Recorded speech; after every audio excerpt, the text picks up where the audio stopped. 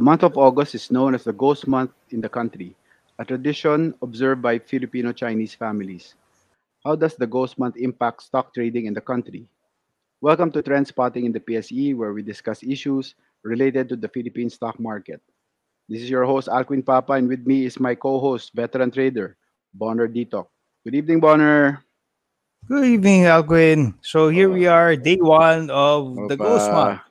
yes, and coinciding with day something of the lockdown, ECQ. Day day Day, three day of 3, ECQ season three. season 3. Okay. So, my first question, Bonner, what is this ghost month that we're talking about? Okay. Okay. This Ghost Month, traditionally, ang sabi dyan, sometime during August. Not August 1 itself, kasi, folks, you have to remember, ang Ghost Month is the 7th month of the lunar calendar. So, kung kailan man yung first day ng 7th month, diyan nag-umpisa ang Ghost Month. And that happens to be today. Today is August 8. Ayan, day 1 of Ghost Month 2021. Pero every year, So, it's not, every year it's a different date, di ba? yes, Okay. it's very much like yung Eid al-Fitr, Eid Oh, al-Adha. It follows a oh. lunar calendar. Paiba-iba yung dates. Yes, yes. Okay. So, traditionally, for 30 days, the gates of hell open up and the spirits from the underworld are free to roam the land. Okay, this is what they're saying though. So, take Mm. this with a grain of salt. You want to believe it or not, this is what the tradition is about. Okay. Okay. So, yan na nga. 1 month, yung mga spirito galing sa underworld daw, yan, gagala dito, pwedeng mga ninuno mo nandyan, hindi mo lang alam. So what do the Filipino-Chinese families do? Because this is in line also with the Buddhist or Taoist traditions, they do offerings, yung mga alay. Yes. So whether They it's make offerings, food, yeah. Mm. whether it's food or yung mga tinatawag na yung nabasa ko, it's Joss paper daw, JOSS, Joss, yung mga pang-alay. Yes, Ito okay. yung mga tinutupi tapos susunugin. Mm. So whether papel yan na pera or meron din minsan may nakikita ako papel na bahay o papel na kotse, yan, yung mga sinusunog nila para yan daw mga makukuha ng kaluluwa doon sa other side. That's what they do. Okay, what does that have to do with trading the stock market in general? Actually, those traditions, wala. However, there is a part that says you can only spend for this whole month, you can only spend for essential things. Ano yung essential things? Utilities mo, yan, yung mga kuryente, tubig, telepono, yan, essentials yan. Ano pa? Pagkain mo, mga inumin mo. What other essential items do you need? Well, yung tuition ng bata, definitely, kung if it falls during the ghost month, hindi mo naman pwedeng sabihin sa school, ghost month na pwede bang after that, baka malaki na yung interest na i-charge sa'yo. So, what about stocks? Stocks are not essential. So, They're considered non-essential. yes. Okay. So, as far as the previous generation goes, that means yung generation ng tatay natin, the Chinese Filipino traders during those days, they follow this tradition. So, ang nangyari, pagdating ng ghost month, bumabagsak yung volume. Okay? So, it used to be that if the average volume for the stock market was running around, say, 1.5 billion to 2 billion. Dati yun, Mm. Pagdating ng ghost month, bumabagsak to. you will be Dati yun, lucky. dati, in the old Yeah, days. that's to. You will be lucky if you can even get 1 billion in one day. Okay. Dati yun, ha? If you think about it, that generation is now, in essence, retired. So we don't expect them to be that active in the market anymore. So who's being active now? Our current generation. Tayo yun. So what is the difference with us and them? This generation is more westernized than the previous generation. I'm not saying it's 100% westernized, but there is a lot of Filipino Chinese who are more westernized now than they were before. And the point here is, it is very possible they don't follow that tradition. So in short, pagdating ng Ghost Month, tuloy lang ang trading. Mm-hmm. Proof of that, I went back to as far as 5 years para hindi masyado maraming usapan. 5 years na puro August lang ang tiningnan ko.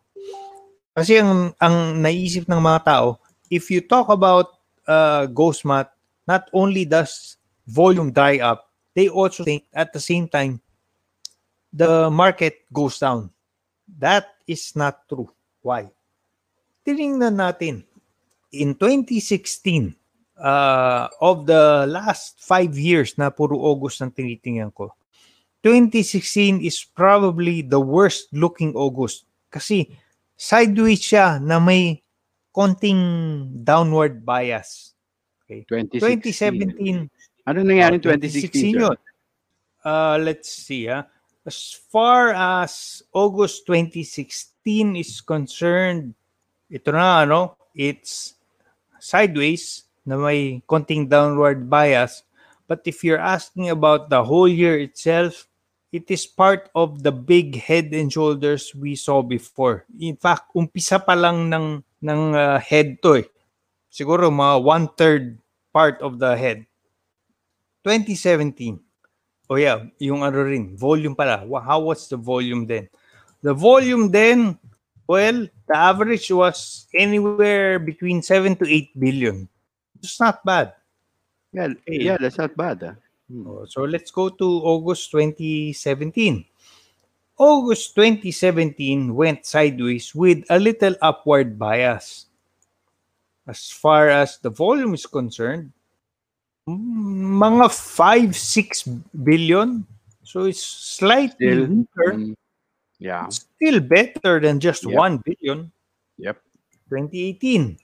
So 2018, essentially sideways siya. Pero kasi ang nangyari sa August 2018, nag-double top siya. But this is still considered sideways. So the breakdown happened in September. So what happened in August? Volume. Volume was roughly around 6 billion. For about 2019. 2019 was essentially a rising wedge. So it's actually bullish ang itsura. Mm-hmm. Ang volume niya is around 7 to 8 billion. Still good. Still good. Now, last year, remember the setting for last year. We just entered ECQ in March. Pandemic, yeah. That was the pandemic. Biglang bagsak ang market natin nun. And a lot of people were scratching their heads. What now? Because this is the first time in my lifetime I've ever experienced something like this. Kaya maraming unanswered questions. Mm-hmm. How do you go about getting your essentials? Yung mga groceries mo, yung palengke mo, mga ganun. Ang daming tanong, di ba? Paano na businesses? Yes. Diba? Paano yung mga for the employers, paano yung negosyo ko? For the employees, may trabaho pa ba ako? No. That was March. Now we have August. August, okay. The first half of August went up. Okay? Umakyat siya from as low as 5691 to as high as 6167. That is the first half of August. The second half went down. Ended August at around 5884. So overall, August itself was still up. Overall, Volume, overall, up pa rin siya. Volume niya, kumusta? Oh, not as heavy as the previous year because remember, we are in a pandemic. Lagay mo, 4 to 5 billion. Mm-hmm. So it's a question now Medyo of, light, yeah. question now of what about this year? Oh, yeah, that is something we'll have to find out. Kasi kaumpisa pa lang ng August. Okay, so but the Filipino Chinese traders that you know, they don't usually stop during August or tuloy-tuloy lang sila. Tuloy lang eh. Ngayon, ganito eh.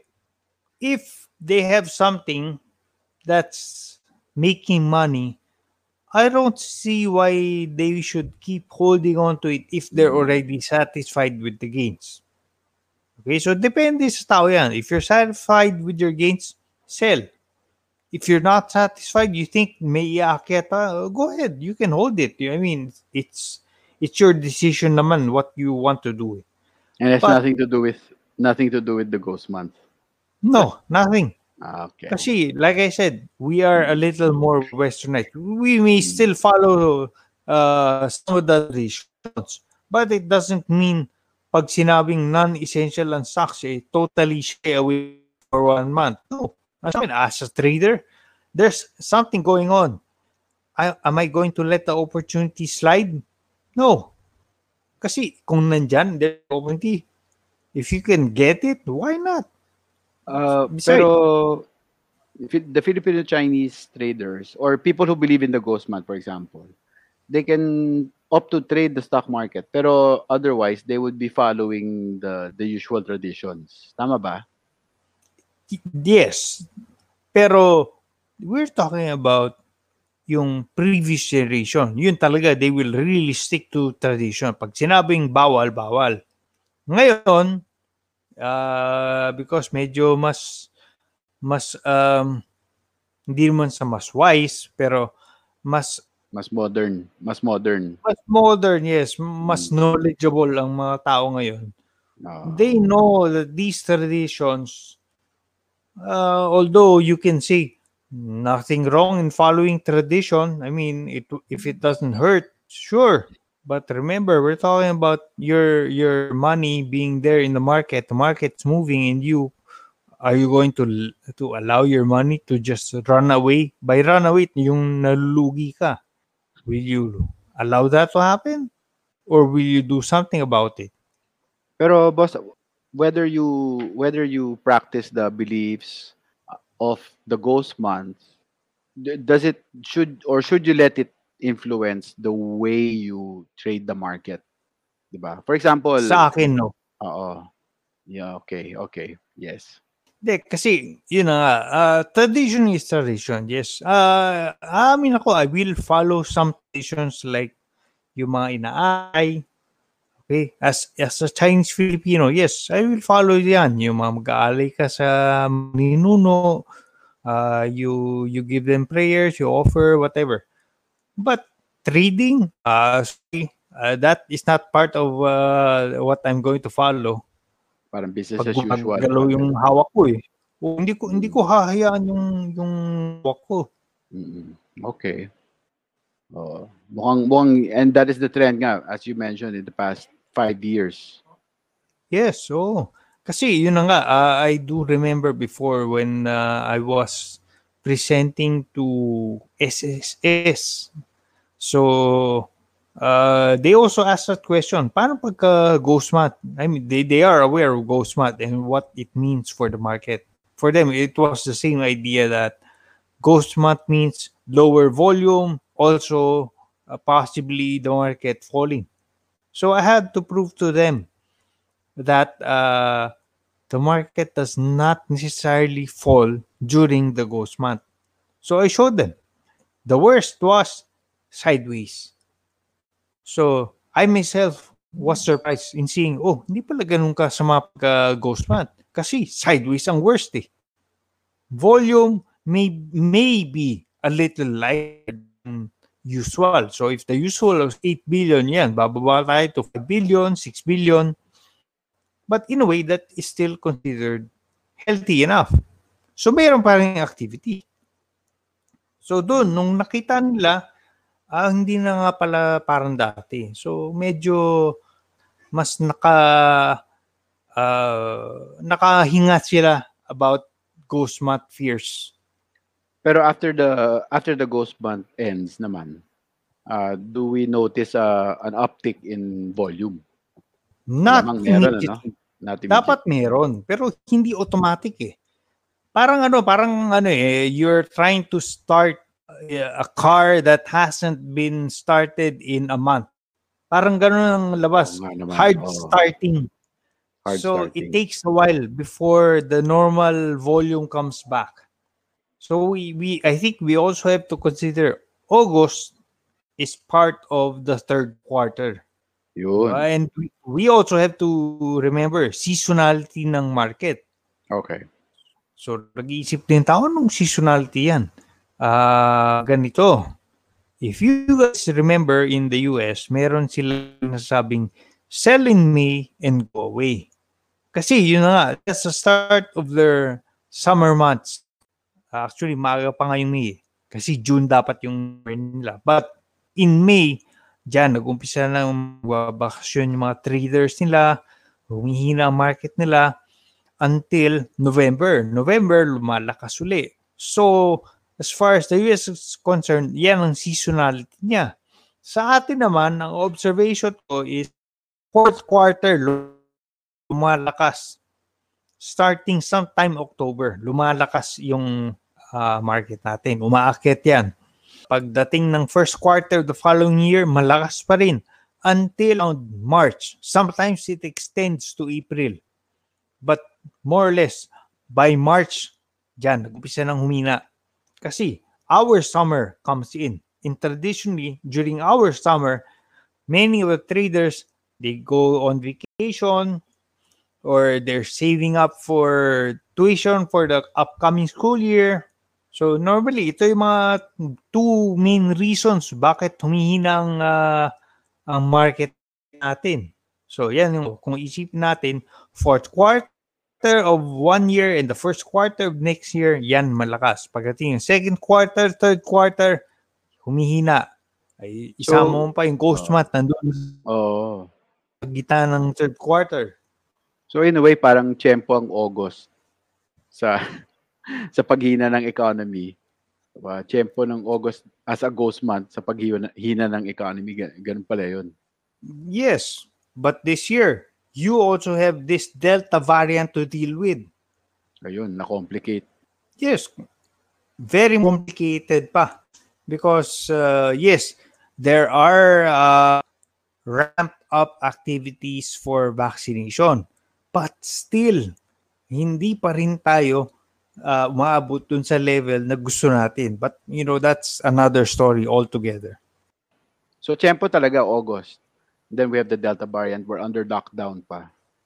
Which actually leads us to our next topic, which is our weekly outlook for this coming week, which also coincides with the first week of the so-called ghost month and the first full week, or at least half of our current lockdown. So what is our weekly outlook for next week, sir?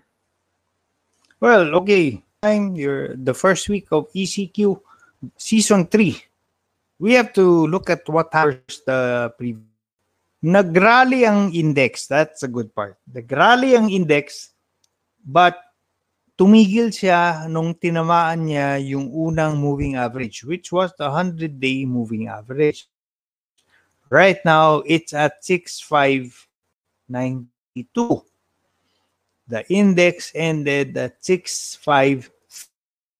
As far as the MACD is concerned, last line already, nasa ilalim pa rin tayo ng zero line. So we're in a rally mode.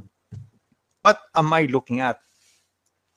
Because the moving average became a resistance, tumigil yung index doon, bumaba pa, I could be seeing continuation of that action na tumigil doon sa moving average. Meaning, I think it will try to test the support this week where our support is now at 222, around that area. It may retest that, and sorry folks, but this pattern is just so obvious, hindi ko ma-ignore.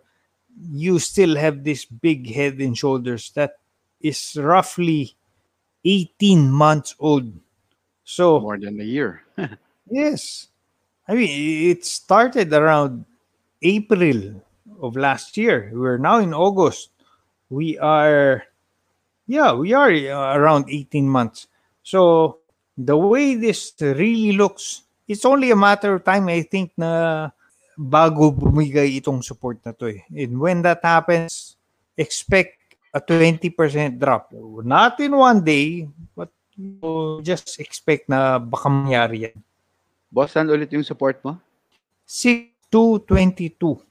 6222. Okay. Oh, pero the thing is, our support is slanting upward. So, pwede pang, pwede pang lumapit yung index natin as every day goes by. Pwedeng lumapit yung support to the index. Okay. Okay, with that, so that is our episode for this week. And this is your host, Alquin Papa. And like I always say, knowledge is always a good investment. And this is Born Talk, always reminding you that the trend is your friend. Bye, guys. See you.